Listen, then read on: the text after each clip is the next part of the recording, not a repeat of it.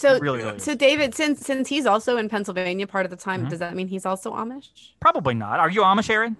I am not Amish. Okay, see, he says No. he's not Amish. So, I you mean, I know. could probably pass for one. I could get, Right. put on a little wig and give up electricity. But Well, I yeah, mean, have you ever raised a barn? Have you ever churned butter? I consumed a lot of butter. Yeah, me too. Me too. That's And why I'm on a diet. I've seen a few barns. I don't think I've ever raised one though. Ladies and gentlemen, boys and girls, we proudly present our spectacular show of podcast magic and imagination full of Disney wonder, news, and pop culture. It's the Main Street Electrical Podcast with Jenn Dave and David Dollar.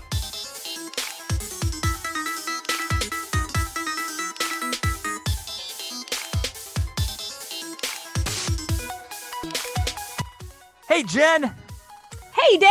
It's the Main Street Electrical Podcast. We are at episode 56. It feels like #mathing. We did episode 50 like just 6 weeks ago, which For is reals. crazy. Time goes by so fast. And here we are Yeah, at it really episode does. 56. And a lot of news to talk about, a lot of little fun things. We have a little rant to go on, which you know us on our rants. And so we'll definitely get a little heated on that, which will be fun. Got a great guest coming up in just a minute. But Jen, I got to ask you, top of the show, how did you Disney this week? Oh, well, I've Disneyed in a few ways this week. So I think the first way I will talk about that I Disneyed, because we'll talk about the other one down the road, Okay. is I prepped for the Ohana release, which I'm sure we're going to talk about. Oh, yeah, we are going to talk about that. That's going to be awesome. We are going to talk about that. I spent all day yesterday like prepping with my clients, like what reservations I'm getting. Right. That might be a cop-out answer, but that's what I did. Fun time. Still, I mean, I love talking to, like, I have to type a lot of it up, and some of it I have just copied and pasted from previous emails and stuff about dining, but I do love talking about dining, especially now because you're like, and guess what? Your trip is a week after Ohana opens up, and you're going to be able to get Ohana if we want. Well, I mean, if we can get it, because it's going to be very popular. It's going to be, I'm already like, how many browsers can I have open? Yeah, it's funny because like I posted it online, and a lot of my wife and I work in different parts of the house. I work upstairs in the office. She works downstairs at a desk, because she's still working from home, at least for the summer, until her office calls her back, and which they may never call her back. She's one of those that she can do her job from anywhere. She can do her job from home. And so I posted on my Disney page, Disney on $1 on Facebook, that Ohana was reopening, and like 3 minutes later, OMG, a text, OMG, Ohana's coming back. And I'm like, I hope you saw that on my page and not on just some random websites. So, Stephanie's like, no, I don't follow your page. yeah, she really saw it on some random website. She was like, I saw it on alleyears.com. Did she really? I'm like, She thanks, honey. Also, it's on my page too. I was coming back. So I Disney this week. So I have this goal of reading 50 books a year, and I've had this goal for about 5 years, and I've never been able to reach it. And it's just one of those things. I think 2 years ago I got to 47. Last year I got to 45, and I just can't get there. Well, this year I've been trucking along, and I just finished this week books 23 and 24, and we're not at the halfway point of the year, so I'm going there. Book number 23 was a book called Meet the Disney Brothers, a unique biography about Walt Disney. It's a shorter book, so it counts, but it's still a shorter book. It's like when you watch a movie that's only like Dumbo is only 61 minutes long. It still counts it's like barely over an hour. It's not just like a short story or like a little pamphlet or whatever. Great little backstory about the Disney Brothers, Walt and Roy Disney, and I love Disney history, as you know, and and it's kind of fun to kind of read through. And I've heard their story 1,000 times, but I love hearing your story again and again because it is such a cool story. Like, I am a big believer in every relationship needs a Roy and a Walt. Every relationship has a Roy and a Walt. If you have two Walts, lots of ideas, but you're living homeless on the street. If you have a Roy, you guys have lots of money, but you're not doing anything fun and you're boring people. So you need both. And I also read a book called Buying Disney's World, the story of how Florida Swampland became Disney World. Another fascinating story, which we'll get into in a few minutes, about how... We talked about that a couple of weeks ago, we did. The title. Yeah, we talked about that, especially on... You talked about it on your other podcast, the Divas Just This podcast. The book is great, and it's really the backstory of Walt coming to Orlando and getting, getting the permits and getting... It's not just he bought some land and built a park. There's so much behind it. And I told you, I was like, we need to get the author of these books on the show. And you were thinking, maybe, I don't know, whatever. And I convinced you. We talked about it a few minutes. And Aaron H. Goldberg is the guy who wrote these books. And guess what, Jen? He's on our show. Let's welcome Aaron H. Goldberg to the show. How hey, Aaron. amazing. Hey. Hello, everyone. Very proud to have you on. You were the author, of course, of several Disney books. The Disney Story, chronicling the Man, the Mouse, and the Parks. Disney Declassified, Tales of Real-Life Disney Scandals. sex, accidents, and death. I mean, we've got to watch that explicit tag on our podcast for a family show. We don't want Marcy getting mad for Rory hearing the bad words. And I've read most of these. The Disney story is the one I have not read. I've read Disney Declassified, and of course, I've read the other two. And real excited to talk to you, Aaron, about all your books and everything, and kind of what you've got coming up, because I know you got some great future plans. But we got to ask you, how did you Disney this week? How did I Disney this week? I actually had a frustrating Disney week because I was trying to get a theme park reservation for October 1st at the Magic Kingdom. Oh wow. No. So numerous times on numerous devices, and I have Epcot, but I really want Magic Kingdom for October 1. Yeah. So that's how I Disneyed this week. And the Disneying week will keep on going until I get it. Yes, it will. Are you aware that they opened up October 1st yesterday? They did. Yes. Okay, good. It was such a debacle with the app. I was in the app, and then I got logged out, and it took me over to the browser, and I was just like, by the time I actually got in, it was gone. It was gone. Oh, no. I feel like they're going to open it up again, because July they've opened up like 3 or 4 times, and I would imagine they'll do that again as they continue to release more and more for capacity. As Chapek snuck that in, he was like, "Yeah, it's been releasing capacity." Blah blah blah blah blah. Wait, what? You're burying the lead. What did you say? Yep. So I have a feeling it's going to come again, which would be awesome. Disney Tech is interesting. We will talk about that a little bit later on, because Disney Tech is something I think all of us are passionate about right about now, especially. Oh, a lot of passion. That's going to help us lead into some Disney news. It's all the news that's fit to print with David and Jenn Dave. Yeah, news. All right, so let's do the happy stuff first. First is another big step, several big steps into Disney reopening. And every time we hear new opening stuff, we're excited about it. And Aaron, you can just chime in whenever. Don't be afraid, because Jen cuts me off all the time. The Dumbo Playground at Dumbo's Flying Elephants is open again. The playground in the middle where you go in, the kids can play, and if you've never seen it, folks, it's a wonderful little playground, and adults can get in the too. I have crawled all through there. It reminds you of how good your knees are. There's a meme that's out there now that has a guy that says something like, "I'm in my prime," and under it says, your knees, the crap you are. That's kind of what that reminds me of. A lot of tight spaces, but it's great. It's built for families, and it's a great place to climb around and have fun. It's a little playground. You can sit out of the heat until you're called to go on Dumbo. That is now reopened. Right. Also, the space-based playground digital play area over at Mission Space is open. As you're coming off Mission Space, there's that whole thing is now open, and I think other playgrounds are starting to open too, which is awesome. We also know that the cast members are setting up the stuff for the trams to return to service. Now, no official date on that, but we think the trams are coming back very soon, because the poles are starting to go up, the signage is about to go back up, and so it's great seeing all of that. Epcot Food and Wine Festival has released that there will be no traditional Eat to the Beat. Like, we don't get 97-year-old Mickey Thomas and Starship coming back, and we don't get 104-year-old Herman's Hermits. Berlin. Well, just him, Herman's Hermit, coming back, and some Nick DeYoung from Styx, which really, I guess he should bill himself as Stick. He's not coming back for right now. Like the Flower and Garden show, we are getting local bands. Local bands coming back. Like the Jameters or whatever, they're going to be performing a couple of sets. We have some orchestras coming there, so some local areas from all across Central and Northern Florida are coming in to play during Food and Wine Festival. And it's not the taste of the Food and Wine Festival; it is the International Epcot Food and Wine Festival, and I'm really excited about that. Yes, I am very happy about that as well, and I'm excited because it is going on for a long time. It really is. So yeah, July 15th through November 20th. Something like that, the Flower and Garden ends like on July. Like, I feel like it ends on July 15th at 1 p.m. and at 1:07 p.m. the Food and Wine Festival ends. People just there are gonna be people from Morocco just changing signs, basically that prices are changing, and that's it. Goes booze and bloom to food and wine. They're wheeling the topiaries out, and they're bringing in more food carts and stuff, and more food carts are coming, which from what I understand.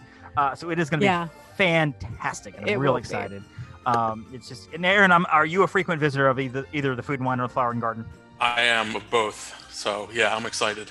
Well, and also, I don't know how many. I don't know your park frequency. Do you go to the parks a lot? Do you live in the area? Is it like 1 or 2 times a year? How does the park visits work? I split my time between Orlando and outside of Philadelphia. Okay. So nice. I'm in the parks all the time. Yeah. Very nice. Yeah, that's something I would like to get to eventually. I'm only in the parks, 3 to 4 times a year, which is that's a I mean, I feel like a commoner. I feel like a poor person that I. It's like a tease. It really is. So, it really is. So David, since he's also in Pennsylvania part of the time, does that mean he's also Amish? Probably not. Are you Amish, Aaron? I am not Amish. Okay, see, he says he's not Amish. So I mean, I could probably pass for one. I could get put on a little wig and give up electricity. But I mean, have you ever raised a barn? Have you ever churned butter? I consumed a lot of butter. Yeah, me too. Me too. That's why I wanted that. And I've seen a few barns. I don't think I've ever raised one though. See, well, I mean, Jenn has, and so that makes her Amish. She lives in Amish country. And so it's I mean, she alienates our Amish listeners every time we get on the show. It's ridiculous. Not that they have electricity. Obviously, but, I was gonna say. That's pretty funny. Okay, so truthfully, I don't know Amish customs well enough to know that if I'm being offensive or not. I have no idea. I don't know if Jen's going to get canceled anytime soon. Everything he knows about it comes from Weird Al Yankovic. Pretty much, yeah. I mean, that's a good, reliable source. I have a movie podcast, and when we bring Jenn on, because she'll come on from time to time and talk about movies and stuff, her theme song is Amish Paradise. Listen, they know their way around a bakery, because anytime I'd go to Lancaster, there's always like throughout like Pennsylvania and southern New Jersey, there's always like rogue random Amish markets, and their baked goods are always really delicious. Yes. The donuts too. Yep. Oh yeah. Oh. Well, it's pure butter. I mean, that's why they party like at $16.99. Thanks, Weird Al Yankovic. All right, so moving on. Restaurant reopenings, and this is exciting too, because we got a bunch of these, and let me go to the Disneyland first, because it's not just Disney World, it's Disneyland. Disneyland Resort announced reopening dates for a lot of its restaurants, including Alien Pizza Planet, Docking Bay Food and Cargo, Oga's Cantina, Rancho de Zacolio Restaurante, Tiki Juice Bar. They're all opening or a lot of them are opening starting June 14th. California Venture has some. Lamplight Lounge in Wine Country Tutoria is opening on July 17th. Reservations will open on June 14th. Currently, the parks are capped at around 35% capacity. Indoor attractions capped at 25%. And there are restrictions with dining, so it may not be easy to get some of these things, but they are reopening. So contact your local travel agent. Pick me, pick Jenn, pick us. Contact your travel agent about your Disneyland trip, and it's a 60-day dining window, I believe. Right now, you could obviously get booking as soon as it opens, because we're within 60 days. But that's opening up, which is really exciting. And of course, we learned that Ohana at Disney World is finally opening back up on July 9th. Reservations are accepted starting tomorrow. Is it tomorrow? 10th. June 10th. It is tomorrow, June 10th. So when you're listening to this, people, if you don't have your Ohana reservation for the next 60 days, you should have contacted us. You should have called us already. So Ohana's okay, so it's over at the Polynesian. No characters. Traditionally, it's a character breakfast. They have breakfast and dinner. Love Ohana. It's one of the most unique restaurant servings. It's really cool. It's really cool. And for the price you get, and of course, it is going to be full price. And it's good food. No dining plan. Great food. They come around to your table. It's going to be family style. It's always been family style for dinner, but it'll be family style continually. Correct. They basically come around to your table with these large skewers of meat. And not at breakfast. Dinner. Not at dinner. Well, breakfast would be cool too. Big skewers of bacon. But for dinner, they come around and they have like skewers of shrimp, and basically you just kind of tell them how many, they put them on your plate, and pork and lamb and steak and chicken and whatever, and they have the noodles in the front, and I think they're the ones that has banana bread or bananas foster. It's bread pudding. Pudding, that's what it is, bread pudding for dessert, and it really is all you can eat. So if your family of 6 is at a table and consume that, grab another, or they'll bring you 2, and it's cool. You got the little guy with the ukulele playing, and they get the lays, and he kind of puts the lays on everybody, and the kids kind of do some stuff, and I did hear that the noodles may not be there upon return. I read it. Now, I don't know if that's a true article or what, but I did read. Is that a CDC restriction? No noodles somewhere like on page? I mean, I feel like if that's the case, then somebody needs to cancel. Listen, somebody needs to cancel the CDC if we're getting rid of the Ohana noodles. I'm just saying, like that's just. Fauci's all like, we've learned that noodles may be actually part of the contraction process of COVID. We can't have noodles in restaurants. I don't know, and so I don't know. I feel like that's worth the risk for the noodles. Yeah, I would take that risk. I really would take that risk. And aren't we all cousins there? So shouldn't this be like family noodles? Like, come on, right? Yeah, exactly. Family noodles. Exactly. Now, it's Olive Garden when you're there, your family, and now they get specific at Ohana. When you're there, you're cousins. You're not just family, you're specifically cousins. You're cousins, exactly. Yeah. So it works really well. Also opening, and I've never been to Sebastian's Bistro, but it is opening. It is good. In June 24th. I don't know. Are my reservations open for that now? Like, I have no idea. Is that tomorrow? You know what? I don't know that I read when reservations open. Okay. I did read walk up experience. So maybe I misread that, but I feel like it's like walk up, and I have eaten there and I thought it was quite good. Good deal. Really well, it's over Caribbean Beach, and I might try to eat there in October whenever I go to the 50th. That's where I'm staying. It's Caribbean Beach at a pirate room, which should be fun. I couldn't. Oh, is that what you settled on? That's what I settled on. I mean, I couldn't get anything else. I was like, arg, matey. Pirate rooms for me only. So, yeah. And I do want to mention one thing. And I got an email from a client, and this is not to make fun of this client because we definitely understand, because I have been there before, that I have been to a point in my life early on when I didn't know anything about Disney. I didn't know about dining reservations. I didn't know when things were happening. So I do not besmirch anybody that asks a question that I look at and go, really? Seriously, that question? But I want to address this because I want to make sure all listeners understand this.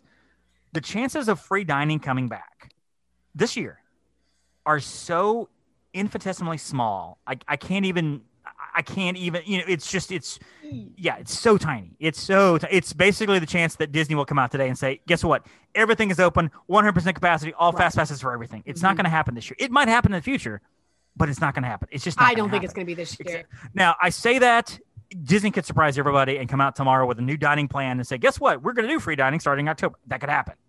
I don't think it's going to happen. So please do not. Okay, but October, let's try to be at least somewhat realistic. Well, yeah, exactly. That's actually more of a chance of free dining coming back than it is for coming back for October. Exactly. But I do want to make sure that we understand that that's it's just not. I don't think it's going to happen. I don't think we see that for years. Yeah, I don't think so. And I've often thought that Disney was kind of trying to get rid of free dining, the promotion itself. And what a better way to do it than to just not bring it back after a year off, do something special with it where you get, a free dining, whatever, with deluxe meals and you have whatever. I don't know. They've done something like that before where you get specific. But I mean, let's think like whenever free dining came out in the first place, as I recall, it was like during the recession and it was right after 9/11, early 2000s. Yep. Yeah. And, as a result, that was a way to entice. I hate to say entice, but really, that was enticing. A fantastic deal. It was very enticing and it helped make it possible for people to travel. Right now, the demand is such. They don't. I don't think we see that for years because there's no need. Yeah, I was going to say Disney's a company, and they don't offer promotions on places that they don't need places. I mean, that's why they don't do free promos during holidays because they don't need it because the holidays fill up. Business, it's fine. And honestly, like they couldn't give rooms away after the recession or after 9/11 because their report came out and said Disney World was a target initially right after it happened. I remember that, and it was it was insane. I know Eisner went nuts over that, and just the whole thing. And Aaron Mack probably knows more about that than I do. I think at one point I remember doing buy 4 get 3 free or buy 3 get 4 something like that. Yeah, around that time. Yeah, it was insane. But with the patterns of people, and I fall prey to this too sometimes, especially when it's not Disney, because I'm so used to Disney now that I kind of read between the lines. But I fall prey to this too with other things going, well, they've had it so long now. Why wouldn't they have it again this year? Why shouldn't they? We expect it. And the whole thinking was Disney can't just drop it because people will lose their minds. However, a year off, they just don't have to bring it back. They don't. I mean, they really don't. And I don't know that they will. Dining plans probably will come back in some form or fashion. I think those we don't know when because that is kind of a moneymaker, especially for the prices they were charging Disney. But I don't know when that's going to happen. So as with free dining or any other promotion, folks, do not plan your vacation around a promotion with the thought that you might save money. Always assume that whatever we book you as, you're going to pay that. A lot of times, if you go in early August, there's a great chance we're going to be able to say, you're at Saratoga Springs or something. There's a great chance we're going to be able to get your room and save you some money. But don't ever assume, I booked but we can't promise. I booked for Halloween Day and, and a trip after that or during Columbus Day. And my traveling is going to save you a bunch of money because a promotion will come out. We're going to try. We're going to try. Last few things here. The Skyliner had another collision yesterday. It was something small. Basically one came in a little bit hot, and those things come in hot when they come down and when they do come in hot sometimes. They come in fast, and I guess it's that downward slope. And I don't know if the braking system is just set up in a certain way. They come in quickly, but we had two that collided. Apparently, there were people stuck on the line for 30 minutes, 60 minutes. There was a TikToker that was TikToking and putting out videos from the Skyliner. And she was like, I'm about to have a panic attack. I hope Disney gets me out of here soon. And she wasn't mean about it. She was like, I'm hoping to get out of here soon. They apparently gave her a gift card and a free ticket to Epcot. So that worked for her. And I don't know if they did that for everybody or just for her because they were like, she's on TikTok. Give her something. So she got on TikTok. She was like, Disney took care of me and it was so great and whatever. So question for the group here. At what point does Disney start making changes to the Skyliner? Because this is at least 3 incidents we've had in like 2 years. I think it's 3. Yeah. I mean, the first was a major one a week after it opened. Then we had another small one. It was pretty minor. Yeah. Is this just kind of like bus accidents happen from time to time, so they just keep going forward? Or is this something that we're going to look at concerningly and be like, we might have a problem here? I mean, what do you think? That's a good question. I think they're usually very proactive about things like this. But I don't know. I mean, I feel like this system is around the world, like very heavily throughout Europe. And I think obviously before they even would commit to something, they want to know the background, the safety, blah, blah, blah, blah. Yeah. So I don't know. I feel like you don't know if is it user error? It's like, you know what I mean? Like there was something that happened in Italy not too long ago, tragically, that family died, and it was basically user error. They did something to the brakes and it crashed. So who knows? I mean, I feel like if Disney is willing to put it on their grounds, they feel pretty good about, their liability with everything. Yeah, and if you look at the statistics, like how many trips has each gondola exactly. made around? Like statistically, that's extremely. I mean, I say tens of thousands. If they came out with the statistic that said, we do an average of 100,000 people a day, it would not shock me at all to hear that. Oh no, and and so to have 3 incidents in 2 years with millions of people going on those, that's statistically very small. Yeah. Now, this happened on the Epcot line, and they had already announced that the Epcot line Disney Skyliner will close January 23rd to 28th for a quick refurbishment. And so, that's coming up already. So it may be something where they're like, hey, we're going to make sure this is all working. But I agree with Aaron. Or maybe they'll respace things. Exactly. Or something. Yeah, and I would imagine that after a couple of years of something that was such heavy use, they probably are going to start, closing one section at a time over the course of a year or so and do refurbs to this, that, and the other, and making it work. It's one of those things. It's Disney, so it's like all eyes on Disney always. There's a lot of detractors. There's a lot of people who like to talk poorly about Disney. But as you said, David, the statistics. So like, what do they always say that the monorail is, a 99 or 97 point something, their operation rate, it's never down. There's hardly accidents. Yep. I'm sure that the Skyliner is in that realm if you look at the statistics of probably how long it's, but it's different obviously because, these are little, individuals, like little canisters that, it's compared to like the monorail, all lined up and they can buffer. But so it's interesting to think about that. So when the Imagineering story came out on Disney Plus, it was all the rage. Everybody loved it. I loved it. I watched all 10 episodes. There was tears in my eyes on some of them because it's just such a beautiful story. And everybody wanted a second part. We wanted part 2 of Imagineering stories. And it's like, I was wondering, where do you go with this? Because you just told the story of building the parks through Imagineering. Well, they have decided to go this way with it. It's called Behind the Attraction. And it's going to premiere on July 16th, narrated by Paget Brewster, a Hollywood actor. And they will basically be giving the backstories on a lot of attractions. Imagineering, some behind-the-scenes footage, some archival footage with Walt Disney. I am so super excited about this. I'm just so excited about this. Now, I know that when Disney premiered, they basically dropped all the Imagineering story episodes like once when Disney Plus premiered. Maybe I'm wrong. I don't remember waiting for those. I feel like that's what because we knocked them out. I feel like they were all up in a few days. And I don't know with this system if they're going to do it like one per week now that Disney Plus has been around for a few years, or if they will just drop them all at once. I am super excited about this because to see how some of this is made is really cool because I love hearing about this and I love hearing these stories of the attractions and things and and I'm assuming that Aaron will be taking notes for his next book. It's interesting. I this is like almost Disney finally going into this realm. As of late, it's like almost, if we go on YouTube, and I guess I'm also could be lumped in there with my books. It's like there's already a cottage industry of all of these things. Obviously it's not endorsed by Disney, but some of the work that people put out on YouTube, doing the backgrounds and doing the history, I mean, it's remarkable. There's a series on YouTube called Defunct Land. And it is a fascinating series. They talk about more than just Disney. They address the King Kong ride at Universal and the Jaws ride. They've talked about one of my favorite episode, and the first one I watched and still my favorite is the Action Park episode about the theme park in New Jersey. The insanity that happened with that theme park. Yep. Aaron, you should also write a book about that because that is also a fascinating story about how insane that park actually was with a loop-de-loop water slide, which in its essence is just insane. But I love that series, and you're right, there are a bunch of series online that are like the true backstory behind blah blah blah, but like there's one that I watched, I've probably seen it 10 times, the how does Tower of Terror work, and it's basically this guy talking about a diagram of Tower of Terror for 12 minutes on the lift system, and they put this pulley in place, there's a diagram of like little elevators going up and down. I'm like, this is so awesome, this is fascinating. There's somebody. There's his name. It's Martin's Vids. I've heard that name. His series, they're remarkable. They're awesome. I mean, he really does Spaceship Earth, Ellen's Energy Adventure, and he goes back and he'll do the different versions. And his episodes are like an hour and a half long. I mean, they're awesome. They're like movies. I mean, they are really like full documentaries. And I'm sure they have advertising on YouTube and stuff, but really a lot of this is just labor of love because there are very few people that get rich off YouTube advertising. Mostly because whenever I see skip ad, I hit skip ad as soon as I can. Yep. And my goal is to make it skipping the ad without even knowing what the product is. Yeah. I'm probably 99% effective on that. So just because I'm a jerk. I do the same thing.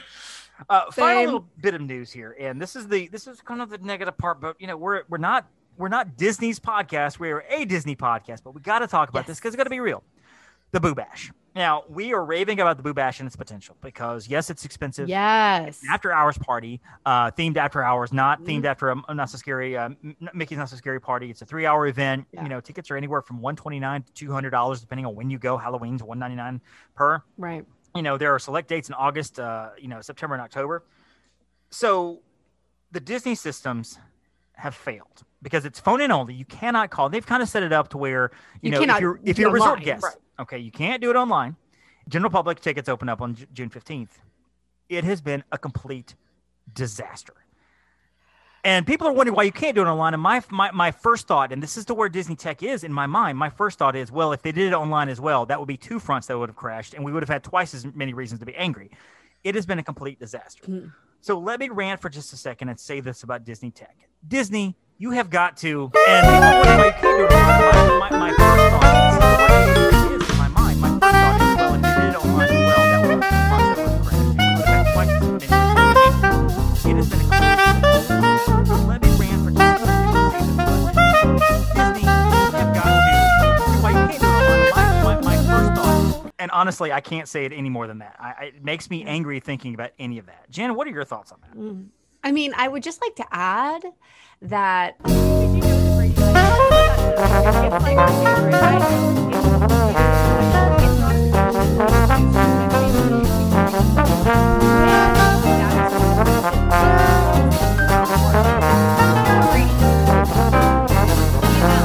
You're right. I completely agree. I feel like a lot of us are in that boat. Yeah. Bottom line is they've got to get their stuff together. It's a $265 billion company, and there's no reason to not have it. Maybe it's a staffing issue, but hire some temp workers for a day, for 2 days, for 5 days, and teach them only to do tickets. That's all you do is just these tickets. That's all you have to learn to teach. I don't know.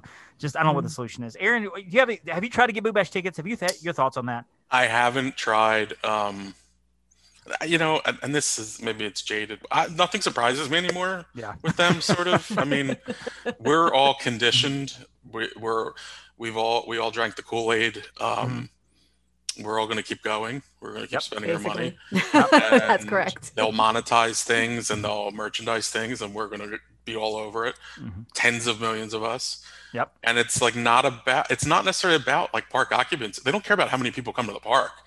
They would actually, it's the number. It's the monetary number at the end of the quarter that means something, or at the end of the year. So, I mean, if they can get, like a third less people in there, but still spend the same amount of money, that's even better.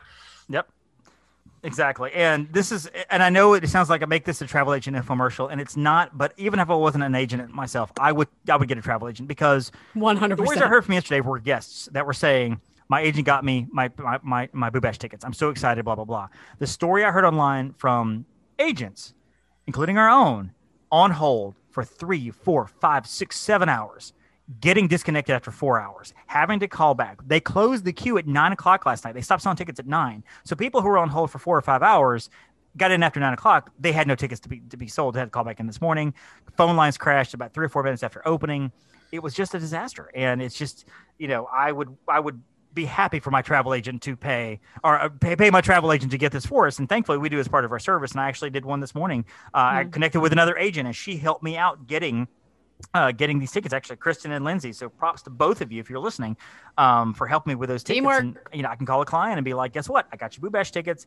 You didn't have to do a thing. We did the whole 6 or 7 hour thing. But so that's the Boo Bash. I agree. I mean, I have no dog in the race here, and look, as somebody who is like an outsider and looking in here with the travel agent thing, if I was I'm not saying I'm anybody, but if I wasn't who I am, like knowing Disney and knowing these things, I would totally use a travel agent. Yeah. It's a lot of work. It's annoying. Mm-hmm. It's a pain in the ass, quite frankly. Yep. To go make reservations, to go make park reservations, to get food. I mean, if you can get somebody one-stop shop and let them do it, oh my God, it's so much easier. Like, I feel like a lot of folks figure, okay, I can go online and do this myself. Yeah, you can go get your hotel room, but like, if you're not like well versed and you don't go often, you're going to miss out. You're going to get down there, you're going to be annoyed. Like, oh, well, I didn't know this. Like, yeah, totally. Right. Yeah, it's a lot of research. It's something that I've said this before. Like, one of the things that I knew that being a travel agent was important was we were at the parks one day, and I literally saw a family with a husband holding the map, looking at it, very confused. The wife was aggravated. The kids were running around. They were standing in the middle of the park, not knowing what to do and where to go. And later on that same day, we were talking. My wife and I were in Jungle Cruise, and we were talking about getting fast passes. We got a fast pass for this. We just use it. Let's go ahead and look online real quick and get a fast pass for blah blah blah. And people behind us were like, "What's a fast pass?" What? I mean, this is in the middle of Fast Pass Mania, like 2015 or something. This isn't like, they just happened. And so there's so many things out there that people don't know that we do. And if we don't know, the wonderful thing is, like, I have a honeymooner couple that's going down in October, and they're going to the Caribbean. And there's some places I know about, some places I don't.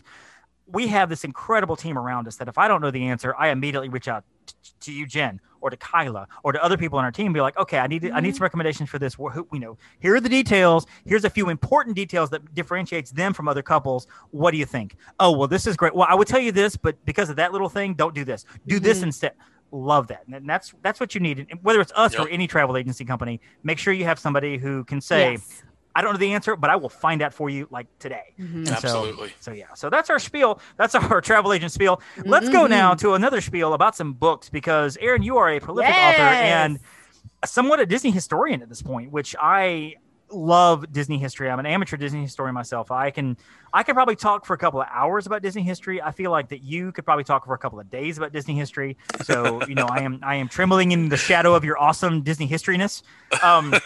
But we've got, okay, so correct me if I'm wrong here. We got The Wonders of Disney World, The Disney Story, Disney Declassified, and the two latest, Meet the Disney Brothers and By Disney's World. Those are the five. Yes, sir. Okay, and they're all available on Prime, and I know several of them are available on Audible. Audible. Are all of them on Audible? All of them are on Audible. Okay, good deal, because I have 4 of them. Which one? I don't think I have the Disney Story. That's the one that I haven't read.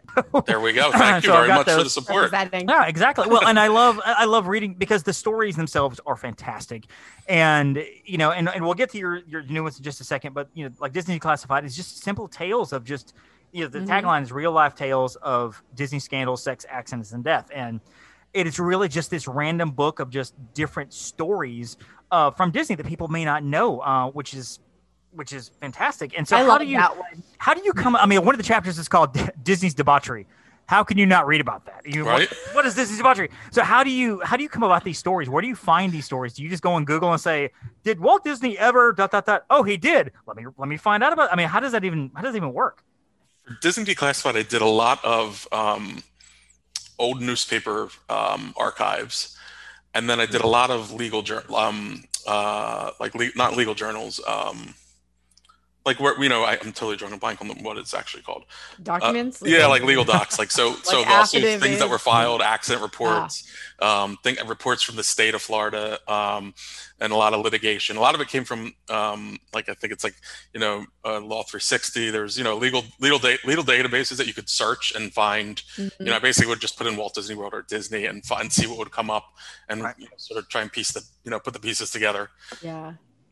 It's sort of, I always say the book's sort of like, if you go to a Disney park to try and escape reality, these are the stories of reality seeping into the park. I mean, it's just kind of the unfortunate things that happen from time to time. But again, it's one of those things that it's like, for the billions of times that, Space Mountain goes round and round over for all these decades, there's a very small percentage of accidents and things that happen. So it's like, at some point, I'd say the statistics are it'll be easier for you to get hit by lightning than actually to really have a catastrophic injury at Disney.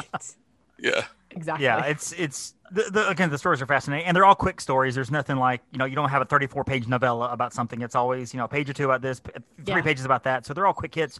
And there are actually, to tease the audience for Disney Declassified, on the back of the book, it tells you can read about the shocking time a baby was born and abandoned in a Magic Kingdom toilet, or that time an 8-year-old girl was randomly shot in the back at the Disneyland Railroad, or the role a former Nazi SS member played in the construction of Walt Disney World. I mean, the stories are just over the top, and it's like crazy. And by the way, whoever wrote that on the back of the book is a great tease. That's me. Fantastic. That was me. Did you write your own?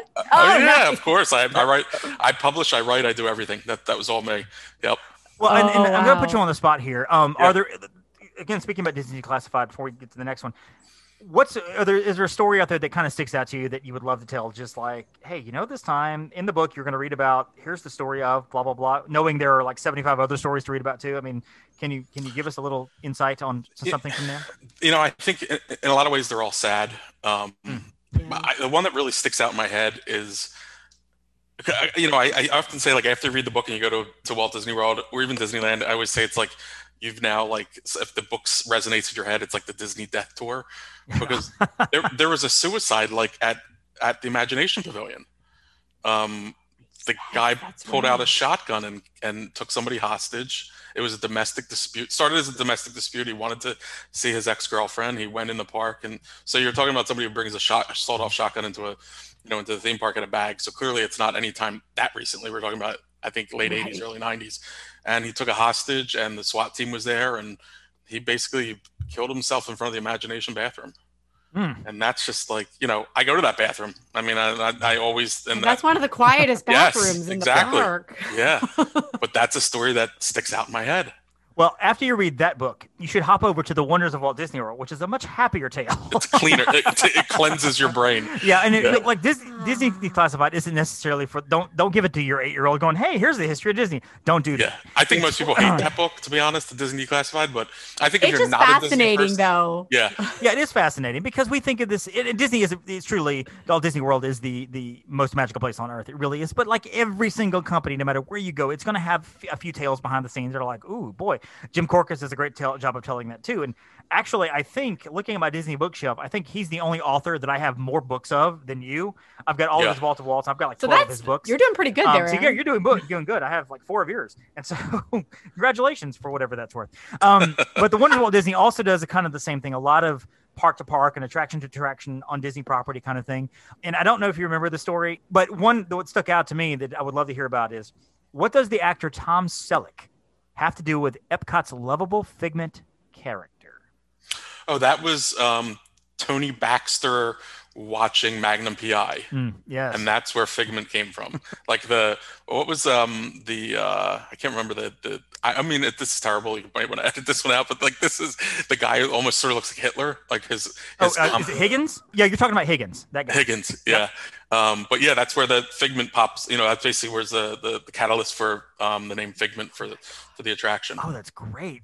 That's awesome. That is awesome. Of course, in the book, you read about Justin Timberlake and NSync, which although a lot of people that are like, they've chosen sides in the NSync BSB war, and they picked NSync. So I get that. I have a Justin Timberlake shirt myself. So with this ramen noodle hair. Why does it have to be a war? Why do we have to battle? You know what? It's like Disney Universal. People should understand you can love both NSync and BSB. You don't have to pick one. It's okay. No. So great book there as well. But I do want to talk real quick about the recent books you came out with, and you had Meet the Disney Brothers, which I mentioned at the top of the show, which I love. I love the story of Roy and Walt, because Roy is the pragmatist. He's the one that's like, he's looking at the budget. He's the one that's keeps you in line.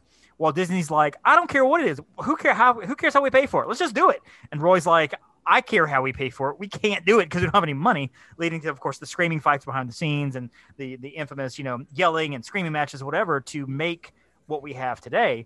So the story of Walt and Roy for you, Aaron, what really entices you for that story? What really stands out for you? That book came from, I always think Roy is, and it's sort of how he wanted things. He sort of doesn't get a lot of credit, or he's sort of not in the spotlight, which is what he wanted. But he played a huge role in the whole story of of everything. Without Roy, finding money, there is none of these things really happen. where they happen on such a smaller scale. So I sort of wanted to do a children's book, or I guess they call it a middle grade reader book, which is, what Meet the Disney Brothers is for. And I just sort of wanted to show that, family is important along the way. You need your family. And it was just, to me, it's a really great story of a family business of two brothers working together, despite the fact that there's, a sizable age difference between them, and their view on the world is 180 degrees from one another. And how they, work together, put past differences and conquered the entertainment world. Yeah. And the book's on Audible. It's only an hour and 45 minutes. So it's a quick read. And I do 1.5 speed anyway. So I really knocked it out like an hour. And it was great. I think I knocked it out literally at the time my kid was playing in a trampoline park. I went through the book.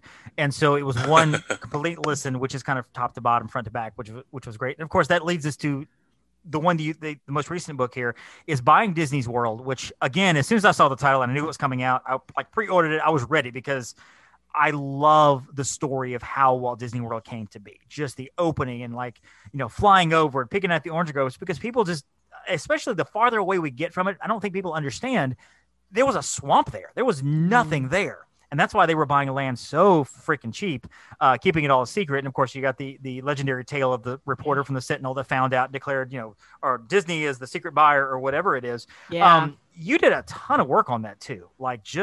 You had to have done a ton of work. Newspaper archives did you have to go into? Yeah. How did you even do all that?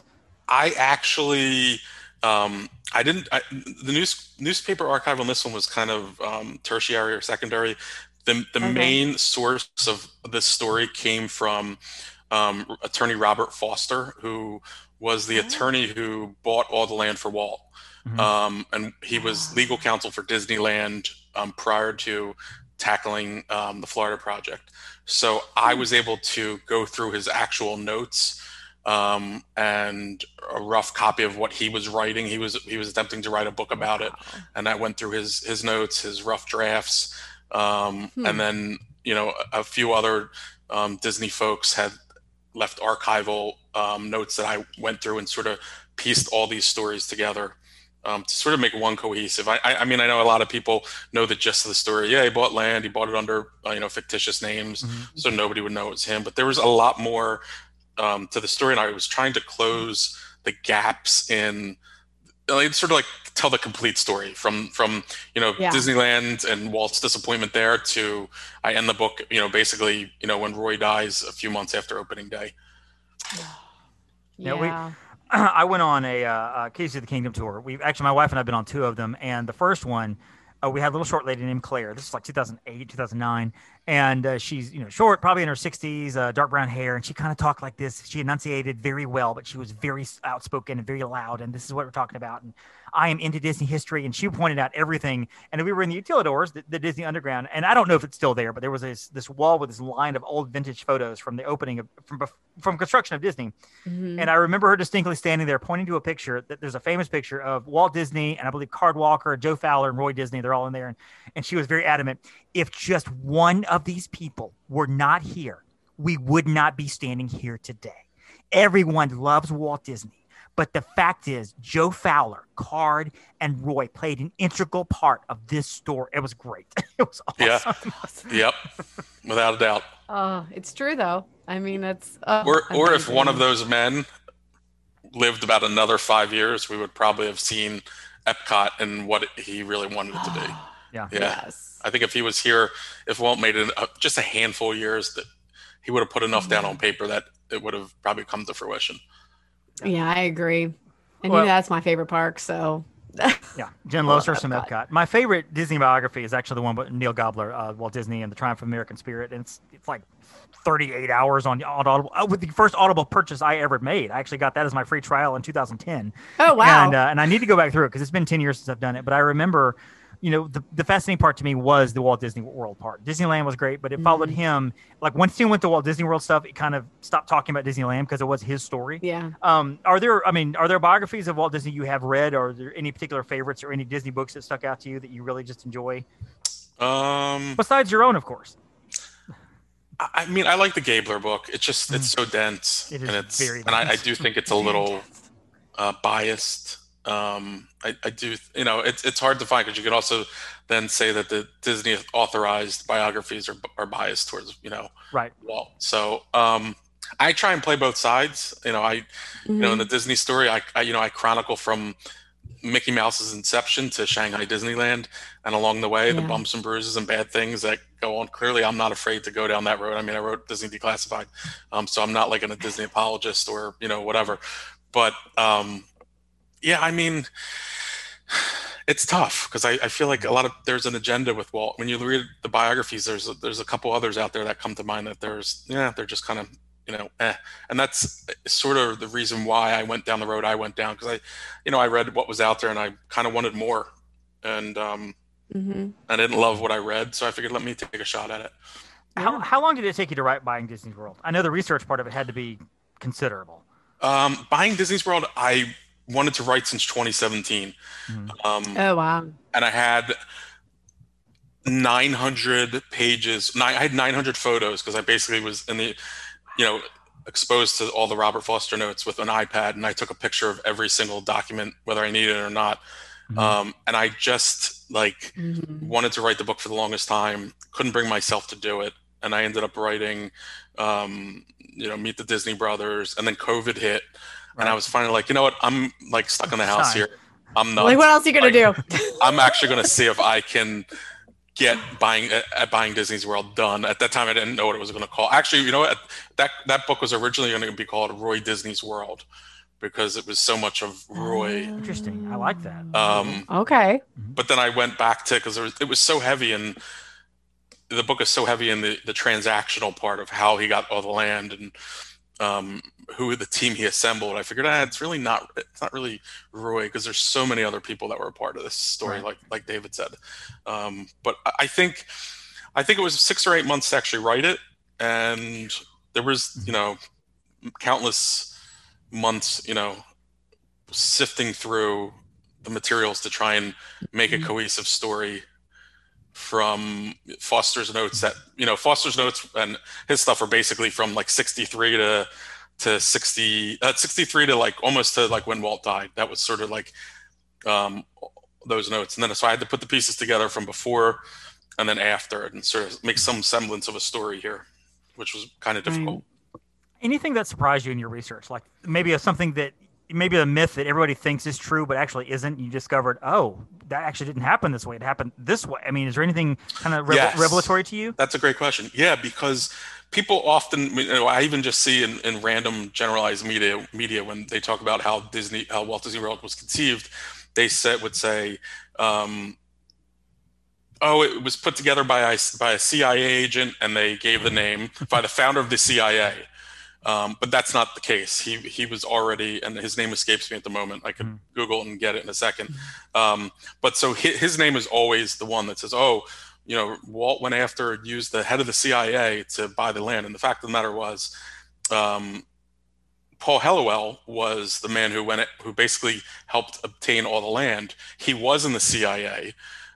He was very high up in the CIA, and he actually, around the time, a little bit before he starts helping Walt buy the land, he actually tried to topple several regimes in South America and was the rumored paymaster for the Bay of Pigs. So the rumor is that he funded the Bay of Pigs.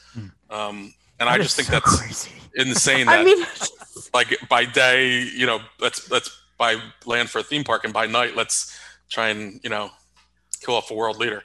Yeah. It's just mind blowing. Yeah. Really. So that's a huge thing that really was not out in. That's kind of a discovery that I made, and I actually went into the CIA and did some FOIA things, Freedom of Information Acts, and got some documents about Paul Helliwell, included them in the book. And it's kind of insane if you think about that. I think one of my new life goals is to do something important enough that requires me to utilize the Freedom of Information Act somewhere. Yeah, utilize. So want to walk in somewhere and say, I need this documentation. You can't have it.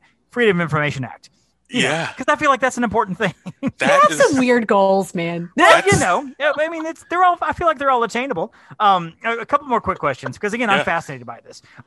Is there what was the piece of information or research or whatever that you discovered, came upon, paperwork or idea or something that you could not believe you got a hold of? It's like, oh my gosh, I can't believe I'm holding this or looking at this or seeing this. Is there anything that just blew your mind that, wow, I've got this in front of me here. This is incredible. Yeah. So the picture itself that we see with Walt in this, when he's doing the Epcot movie, when he's announcing what Epcot is, and you see him in the studio against a wall with a map of, and he says, right now, we go from Osceola to Orange, and and he says that the diameters of the land. Right. So there was a similar thing in their boardroom. It was a top secret boardroom, a similar map that Robert Foster put together, and it had plots of land. Everything was plotted, and what they wanted to buy, what they wanted to go after, what they couldn't get. And I had one of those sections. There were a handful of sections in papers that I was looking at that were up on the wall in that boardroom that they all saw and looked at for hours, over time to try and decide where to go. And I was like, wow, I actually have this, so this is something Walt could have had or looked at, or it's kind of crazy. That's cool. The beginnings of Walt Disney World. Now, is there any same thing, along the same lines, any kind of white whale for you that you wish you got gotten a hold of? Maybe it was destroyed, doesn't exist, or you were just told, no, we can't let you have that. Is there any piece that you really wanted? I don't think it would have affected your story much because it's a great book, so you really didn't need to add much more to it. But was there something you just really wish you could have seen or gotten a hold of during your research? I would have liked to have talked to some people. I mean, I reached out to a bunch of folks, and I was unsuccessful in. I wanted to speak with Dick Nunes, and I was not able to connect there. The Demtree family, who owned that major parcel, which is, the Magic Kingdom and things like that, they're still in, there are still land developers, there's still real estate owners in Orlando and very successful. I reached out to them a few times to try and see if I could get some information from them. But I mean, it would have just been, it would have been like icing on the cake. I already had I had what I needed, but it would have been kind of cool, maybe a tidbit here or there to throw in. Sure. Right. So what's next? I guess now is the next question is, I know that you're taking a road trip. I heard that on Divas, on Jenn's other podcast, even though she won't mention our podcast and hers, but that's okay. Oh my gosh, I've mentioned yours plenty of times. You mean our podcast? Anyway. And so, no, what's next? And what's are you having the book project in the works? Are you just taking some time? You going on vacation? Do you need a travel agent? Because we know some. I don't have anything. I'm kind of on hiatus mentally. I'm going to go out to Marceline in July. Oh, Christine told me that. I'm so excited for you. And it's so awesome. I'm going to see maybe if something sparks. Yeah, until I find something exciting, I feel like I don't have anything to write about. Aaron, you are going to love Marceline. We did it a couple years ago. Did you? Just because we were in Missouri anyway, and we're like, okay, so we're not going to be in Missouri and not go to Marceline. Yeah, totally. So we did the drive in Main Street. It was incredible. And we hit it at the right time because it was a Sunday afternoon, and apparently the Cub Scouts were building something in the school gym. The gym, which is it's Walt Disney Elementary. Yeah. And his animators did the paintings in the gym and, a lot of it. We were just thinking, well, we're just going to peek through the windows. I mean, obviously the school's closed. We can't get in there, but it's a Sunday. There's no kids around, so we'll be fine. We pulled in the back and, just to kind of see and peek in the windows, and we see that the door's propped open. And the one person was walking out like, oh, sorry. Yeah, we're, the kids are in here doing stuff. We're like, oh, no, we just didn't know anyone was here. We were just going to peek in the windows because we're big Disney fans. And they're like, hang on. And they totally escorted us around and showed us the inside. So They stayed with us just to make sure, but it was the coolest that's awesome thing. So and then the museum there was really, really neat as well. So I'm you're gonna enjoy it. Yeah, you'll probably I bet you get something sparked. I mean, the artifacts that they have in there with Lillian's handwriting and with even Walt's parents' handwriting and the correspondence and a lot of the history. They even have a gramophone record, or maybe it's a regular record. I don't know. But playing on a loop that's their family, talking. It was I feel like it was Christmas maybe. I can't remember exactly. So it was cool. It was cool. It's like the pilgrimage. We're going back to the, yeah, it's cool. That's really cool. Okay, so book idea for you. And when you take this book and run with it, which it's a fantastic idea, so you can put my name at the very beginning. Thanks to David Dollar, host of the Main Street Electrical Podcast. I know I've seen bits and pieces, chapters here and there on like certain sections of certain books about these things, but I love reading about the Disney that wasn't, the Disney that was but now isn't, like the attraction, the former attractions, everything from Food Rocks to the bra shop on Main Street in Disneyland. Why? What happened? Where did it go? Why was it taken down? And I'm sure some of these are just they run their course and now they're done. But I'm sure others have amazing stories behind them. Alien Encounter is a great example of that. I mean, there are videos and stuff talking about Alien Encounter, about why that's no longer there. But I would love to hear something like your perspective and your writing style of Alien Encounter. Here's the story. And, you could do a good 10, 15 different stories on that. And there's your book right there. And I would buy that in a heartbeat. Check out the Disney story, because I have a little bit of that in there. Because there is...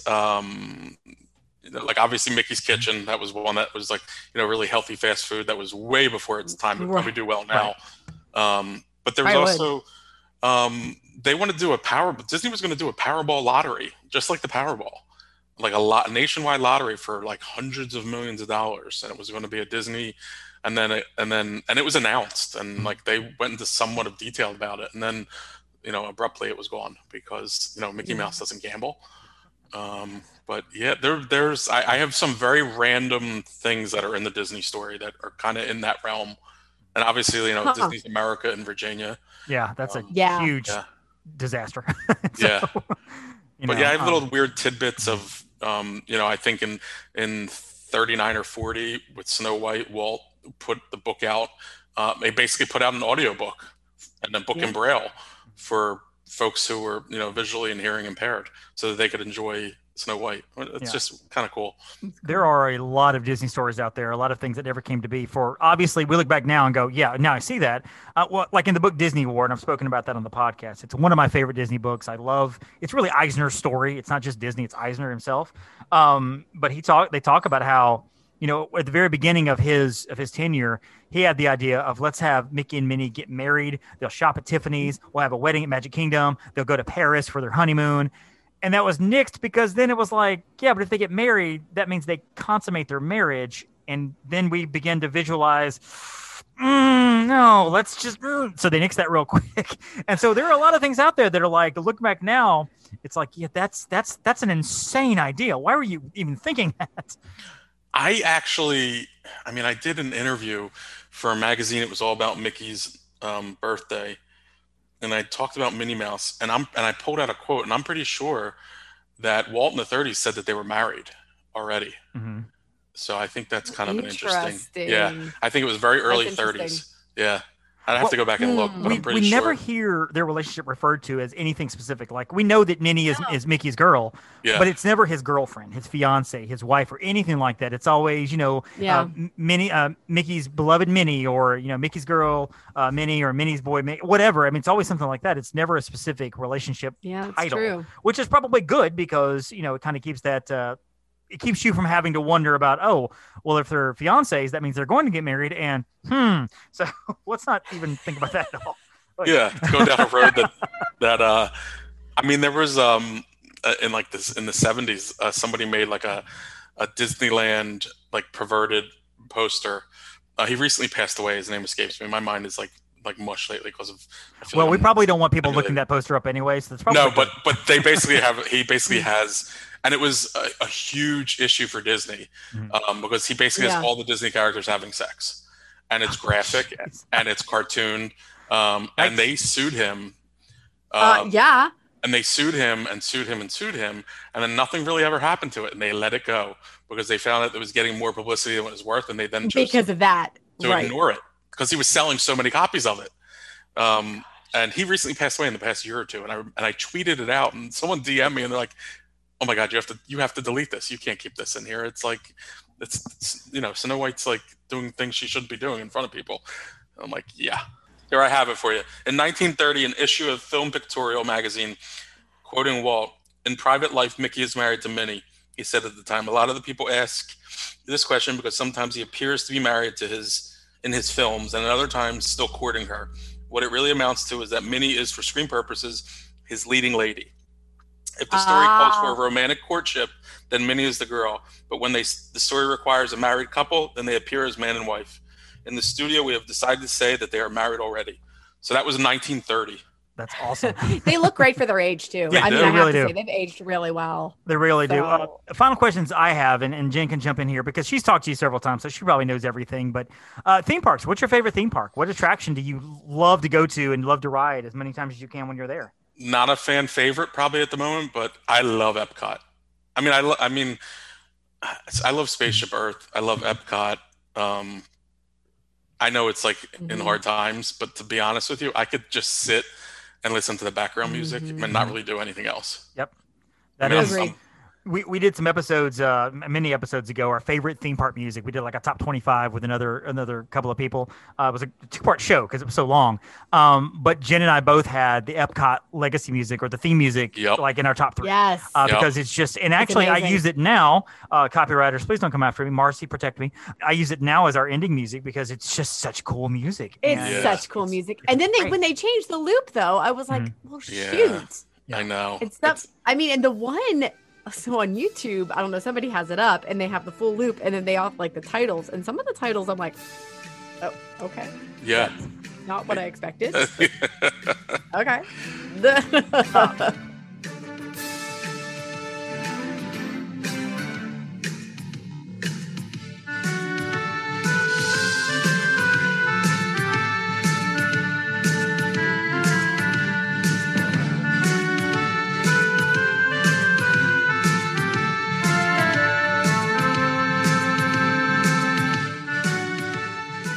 So Aaron, where can we find you? Where can people go to get your books? I know Audible and Amazon, and I will tell you to be careful if you can't find all of them on Aaron H. Goldberg. Look for Aaron Goldberg or type in the title of the book, because I had to kind of do a few loop arounds on Amazon, because I think in Audible it has Buying Disney's World as Aaron Goldberg, and the rest of your books are Aaron H. Goldberg. So you kind of have to loop around it. Yeah. But if you go to themscpodcast.com, you'll see his little face on the sidebar there where our guests are. Put the cursor right between his eyes, double click, and it'll take you to his website, and you can go from there. So, yeah, AaronHGoldberg.com, on Twitter and Instagram at Aaron H. Goldberg. Some of my books are available. Actually, The Wonders of Walt Disney World is available in store nationwide at Barnes & Noble. And Target, Walmart, not in store, but online. You can basically get all my books at Target, Walmart. If they're selling books, they'll have my books, chances are. Awesome. These are good books too. I mean, really, folks, if you're looking for Disney stuff that's besides just princessy stuff or whatever, and you want some Disney history, some Disney behind the scenes or whatever, Aaron's got some great books out there. And pick one of them up. You know, if you like the writing style, great. If not, whatever. But the books are really informative. They're very well researched, very well written. And the Disney Declassified, it's for the older set, but it is just hilarious and fascinating and sad and just like, wow. And then followed up with The Wonders of Walt Disney World because you want to be happy again. So, Jen, where can we find you on the great, vast, wide interwebs? You can find me at Upon a Star Jen, and also at Jen_Novotny on Instagram. And of course, you do have another podcast called Divas Dish Diz, the original Diz Dishers. Released an episode yesterday. It's you and Christine, former and future guest of the show, Christine Fox, and who is just talking about Disney stuff. It's kind of fun. Our new episode's coming up too, and we just talk. We talk about a lot of things. Find me online at The Magic on $1 on Instagram. Find me Magic on $1 and Disney on $1 on Facebook. And I know that we have talked a little bit about travel agency stuff. And so somebody's listening to our podcast and it's like, you know what? I've now purchased all of Aaron Goldberg's books. I am ready to go to Disney World, followed by a Caribbean vacation, and then a trip to Disneyland. Jen, where would you tell them to go? Well, I would tell them to visit uponastartravel.com. Very nice. Good answer. Go there, and you know what? You can find all those destinations, all those places. All of the destinations you can. We can send you to Antarctica. We can literally send you to Antarctica. I mean, you have to have the money to pay for it. It's a little pricey, but we can send you to Antarctica. But we can send you there. And I expect a family selfie to send back to me so I can post. I'm going to demand that if you go to Antarctica. Yeah, right. Exactly. Find us, of course, at the MSC Podcast all over. We're that on Twitter, we're that on Instagram, and we're that on Facebook as well. Email us at the show, the mscpodcast@gmail.com. You can email us, let us know what's going on. And finally, we haven't really mentioned this much online, but we're going to start promoting it too. We have a contest going on because we need some iTunes and Apple Podcast reviews. Go online, review the show. 5 stars is the most magical of stars. So go online, review the show. Every review that we get in a couple weeks and going on, I would say, the next 2 weeks, if we get a minimum number, then we will basically do a drawing and we will send you either the streaming or the physical copy of the Cruella soundtrack. We will send the soundtrack to you, which has not even been released yet. The physical CD doesn't come out for like another week or so, and it's fabulous. And as you heard on the Divas show, and of course our show, I think last week, we loved Cruella. Aaron, have you seen Cruella? I have not, and I don't think I will. It's not for me. I don't know. I'm not a remake guy. Well, I really enjoyed it. I don't even think it's a remake. Yeah. It's a backstory of, and I'm not gonna try to sell you on it. Yeah. Even I enjoyed it, and it wasn't like a rom-com. Oh, this is for little girl. I thought it was a great movie. It was really well done. I have my nitpicks. I have a movie podcast, like I mentioned. So, there are some nitpicks to it that I have that Jenn Christine doesn't. and I didn't have any nitpicks. No, Aaron, this has been awesome. I have loved meeting you here, and I've loved being able to talk to you. And we hope you come back to our show. Oh, you're too kind. Thank you so much. I'd love to be on. You guys are great, and I had a great time chatting. Thanks for inviting me. And as always, Jenn, love doing a podcast with you. It's always fun to do podcasts and talk Disney stuff. And for the listeners out there, thank you so much for listening, and we'll see you guys next week on the Main Street Electrical Podcast. Don't forget, hey, thank your Phoenicians and your cast members and travel agents for the Boo Bash tickets. Thank you for listening to the Main Street Electrical Podcast. You can find us on Instagram, Twitter, and Facebook at the MSE Podcast, or visit our website at themsepodcast.com. Be sure to subscribe, and may all your wishes come true.